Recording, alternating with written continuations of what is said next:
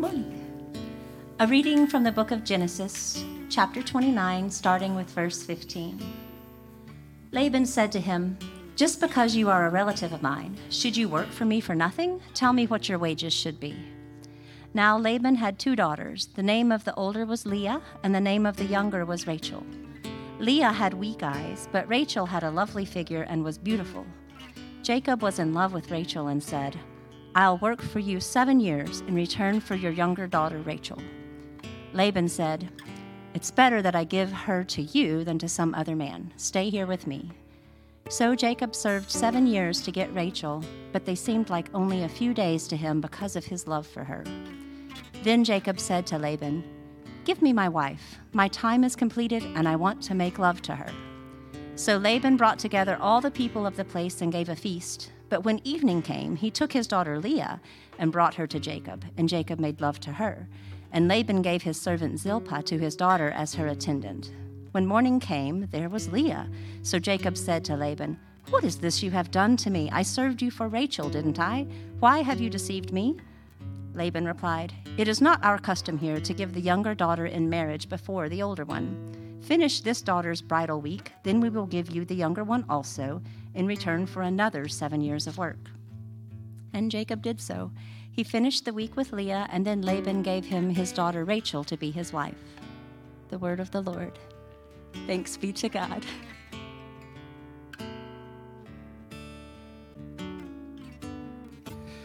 A reading from the letter to the Romans, chapter 8, starting with verse 26. In the same way, the Spirit helps us in our weakness. We do not know what we ought to pray for, but the Spirit himself intercedes for us through wordless groans. And he who searches our hearts knows the mind of the Spirit, because the Spirit intercedes for God's people in accordance with the will of God.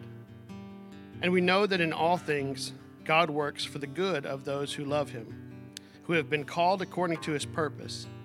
For those God foreknew, he also predestined to be conformed to the image of his Son, that he might be the firstborn among many brothers and sisters. And those he predestined, he also called. Those he called, he also justified. Those he justified, he also glorified. What then shall we say in response to these things? If God is for us, who can be against us? He who did not spare his own Son, but gave him up for us all, how will he not also, along with him, graciously give us all things? Who will bring any charge against those whom God has chosen? It is God who justifies. Who then is the one who condemns? No one. Christ Jesus, who died, more than that, who was raised to life, is at the right hand of God and is also interceding for us. Who shall separate us from the love of Christ? Shall trouble or hardship or persecution or famine or nakedness or danger or sword? As it is written, "For your sake we face death all day long. We are considered as sheep to be slaughtered." No, in all things we are more than conquerors through him who loved us. For I am convinced that neither death nor life, neither angels nor demons, neither the present nor the future, nor any powers, neither height nor depth, nor anything else in all creation will be able to separate us from the love of God that is in Christ Jesus our Lord. The word of the Lord. Thanks be.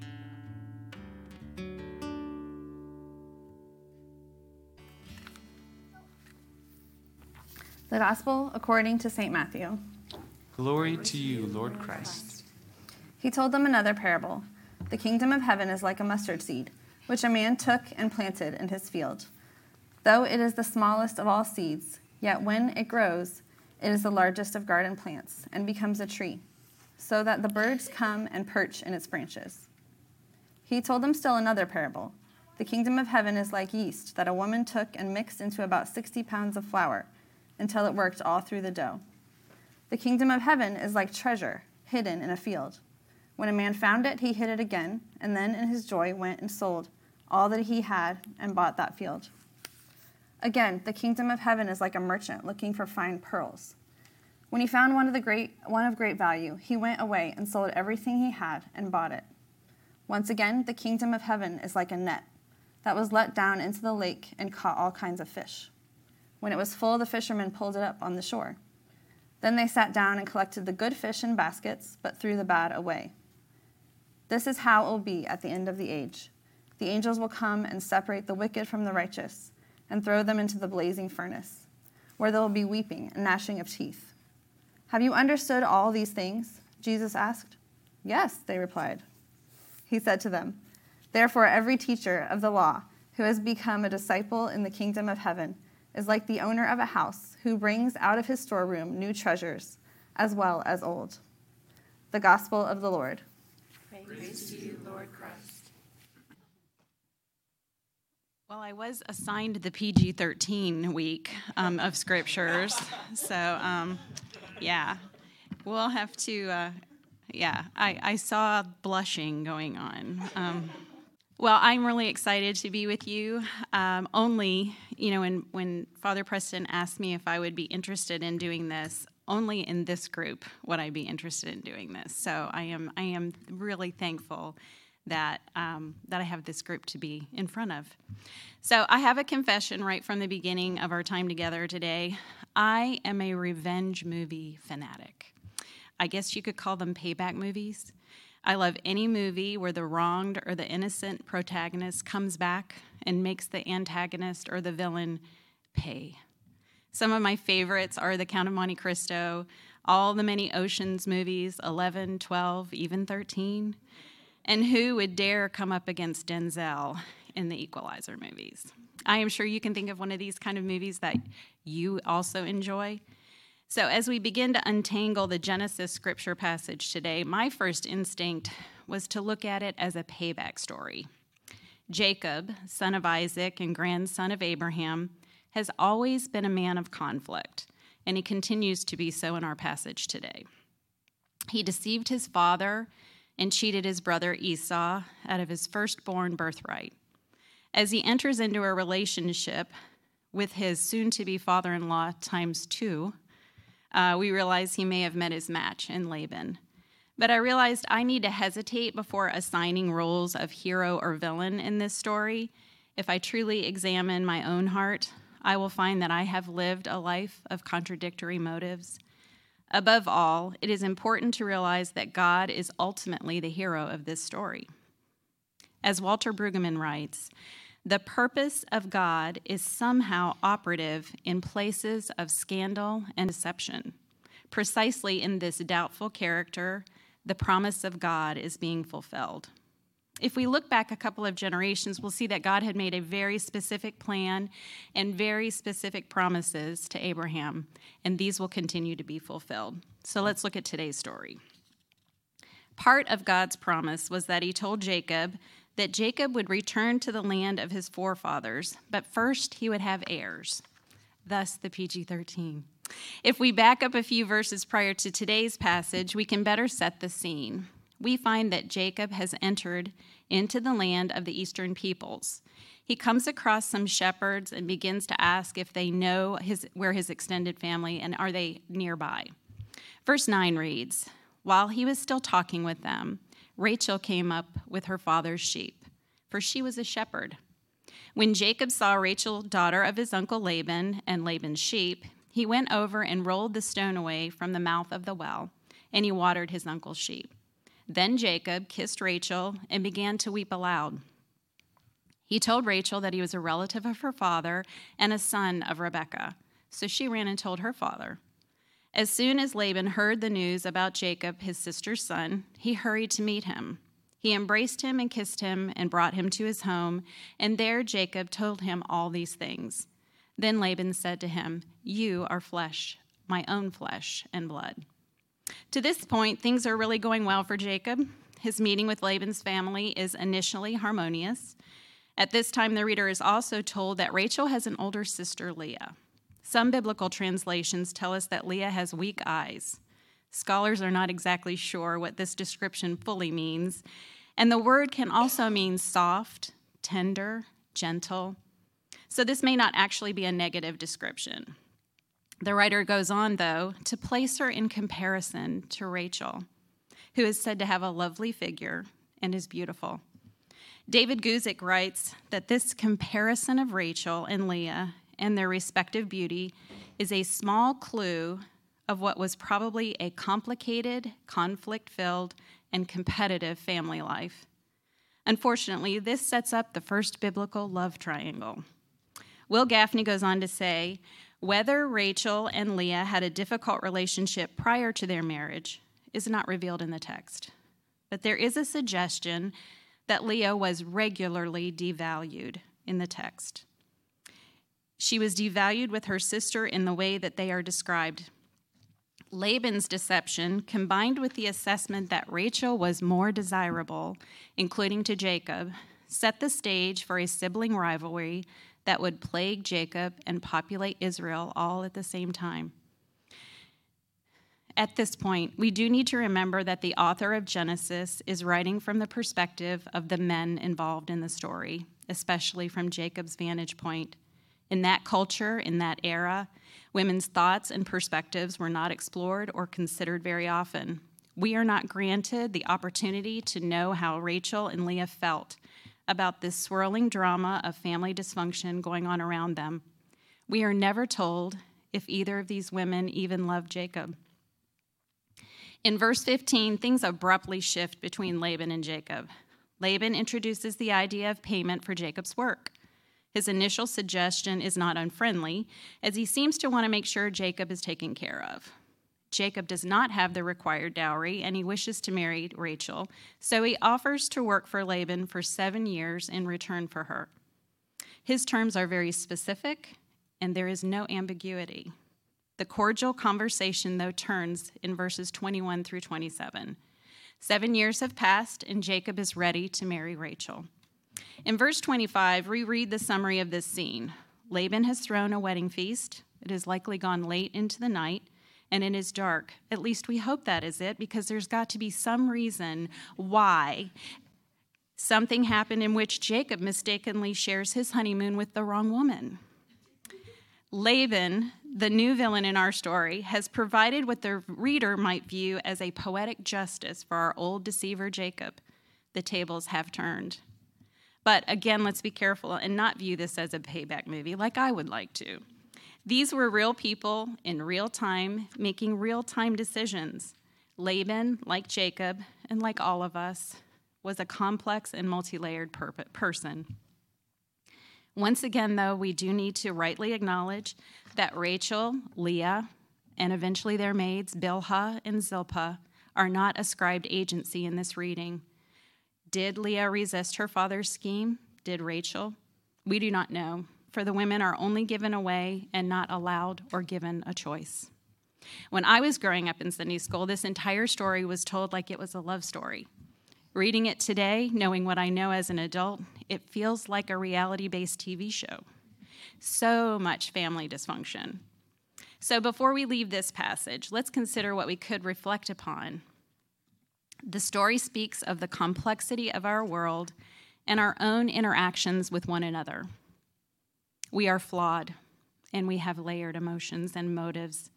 We may feel like we are a web of hope, trust, and generosity tangled up with anxiety, shame, and selfishness. It is crucial, though, to realize that God not only continued working through the stories of Jacob and Laban, but that Jesus, walking alongside of us today, works through our own strengths and weaknesses. We can see this same presence of the triune God in the Romans passage we heard earlier. One paraphrase version of Romans 8:26 says, "And in a similar way, the Holy Spirit takes hold of us in our human frailty to empower us in our weakness." For example, at times we don't even know how to pray. We don't even know the words. We don't even know what to ask for. But the Holy Spirit rises up within us to super intercede on our behalf, pleading to God with emotional sighs or groanings, too deep for words. God, the searcher of the heart, knows fully our longings, yet he also understands the desires of the Holy Spirit because the Spirit passionately pleads before God for us, his holy ones, in perfect harmony with God's plan and our destiny. These words fill me with great hope. We all experience times of deep spiritual confusion, guilt, fear, perhaps anger. Sometimes we just don't know what to pray. the words escape us. The Message translation says, meanwhile, the moment we get tired in the waiting, and I don't know about you, but there have been times that I have been tired in the waiting, God's Spirit is right alongside, helping us along. This Holy Spirit is the same one Jesus talks about in John 14 as he speaks to his disciples, and the Message translation says, the friend, capital F, the Holy Spirit, whom the Father will send at my request, will make everything plain to you. He will remind you of all things. I'm leaving you well and whole, shalom. That's my parting gift to you, peace. I don't leave you the way you're used to being left, feeling abandoned or bereft, so don't be upset and don't be distraught. Shalom in Hebrew means so much more than what we think of it. It's way more than just peace. It means wholeness, wellness, safety, happiness, favor, completeness, security, contentedness, tranquility, rest. The noun shalom is derived from the verbal root word shalom, which means to restore, in the sense of replacing or providing what is needed in order to make someone complete and whole physically, psychologically, emotionally, spiritually. Shalom is used to describe those who have been provided all that is needed to break off all authority that would attempt to bind us to chaos. This is what Jesus offers us as his parting gift, and all of this is through the living presence of the Holy Spirit. Now, I do want to focus for just a minute on Romans 8:28.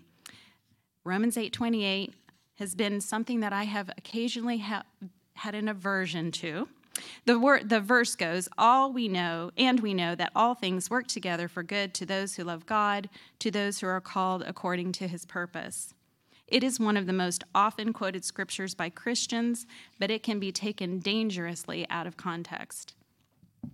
Some Christians use this verse as an attempt to suppress or hold back anger toward God. Others, it is often used as a trite cliche, as if we were saying, don't feel so bad.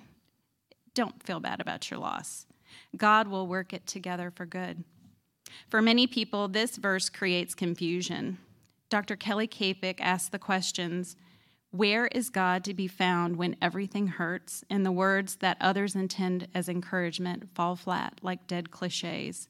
How can God work everything for good if I or someone I love is hurting or suffering or deals with chronic illness or pain? Dr. Kapik goes on, many Christian circles frame the narrative of faith in a way that lead people to believe that the faithful will escape or overcome every serious difficulty they face. Even if they don't explicitly say such things, our triumphalism becomes obvious in our frustration and impatience, both with ourselves and with others, when life doesn't go as smoothly as we expect. At some point, we may start to realize how much we have fused the good news of the gospel with expectations of health, affluence, and consistent success over all difficulties. Using this verse as a weapon to scripture slap suffering people because they are not towing the prosperous Christian party line is not the way of Jesus. Whatever theological concepts we believe as individuals or come up with for suffering and the reality of evil, for the one who is suffering, it is always perceived as evil and not good. Benjamin Kramer advises us that in times of crisis and despair, Christianity should sound like, my heart is breaking for you, and should not sound like the cliched and hurtful statement that everything happens for a reason. So let's re-examine this verse and maybe turn some of the false theology around. Notice that Paul does not say that every single thing will turn out right for each person. A paraphrase version of this verse states, so we are convinced that every detail of our lives is continually woven. I love woven. Together to fit into God's perfect plan of bringing good into our lives. For we are his and have been called to fulfill his designed purpose. For he knew all about us before we were born and destined us from the beginning to share the likeness of his Son. The good that God is moving us towards is salvation or belonging to God's people, to God, and eventually sharing in God's life. God sees our entire future before we do, just like a person might see an ant on an anthill. You can see where it's going. It doesn't know where it's going, but you know where it's going. And that is how God sees our life. In Psalm 139:5, the psalmist tells us God goes before us into our future. He comes behind us from our past. And all the while, his hand of blessing is upon our head. So Christians do like to say God is in control. But the kind of control that God possesses in the scriptures is not that one that means he controls every event. The root metaphor for how God relates to the world is not power, as in being creator, big C, but love, as in being a parent. If God is seen primarily and only as the creator, he can often be seen then as being mechanical and merciless. God must be seen primarily as father, as a nurturing mother, as a loving parent. When we think about power in our culture, we often think of, what would Superman do? Why does God not snatch his child out of the way of a backing car, stop a bullet, prevent atrocities in a Nazi death camp? God is more powerful than Superman, right? This kind of power is a quantitative magnification of the kind of power that we use when we want to conform something to our will. God's power is different. God's power is based on God's creative and enduring eternal love for us. God's power is not lesser, it is different. K.J. Ramsey writes in her book, "This Too Shall Last," that the chasm between who God says he is and who we experience him to be, especially when hard things keep happening, it is not crossed by whipping our minds into submission with more theological facts or quickly trying to name suffering as gift. She says that our suffering only makes sense alongside the story of the risen, reigning Christ. In Christ, the suffering we want to escape becomes the place more fully participating in the reality of the kingdom of God. Our union with Christ does not rescue us from our earthly existence. Rather, it plants our feet on the arid soil of suffering and makes it fertile ground. In the place of your weakness, Jesus stands secure in the Father's love for you. In the circumstances and memories that drive us to doubt, Jesus never wavers in remembering we are loved by God. As we leave our time together today, let us remember that an indwelling Spirit of God is speaking to God, the Father. He is speaking on our behalf as the Father is weaving every detail of our lives together to bring that good into our lives because of his deep, deep love for us. May we all live and all be people of shalom.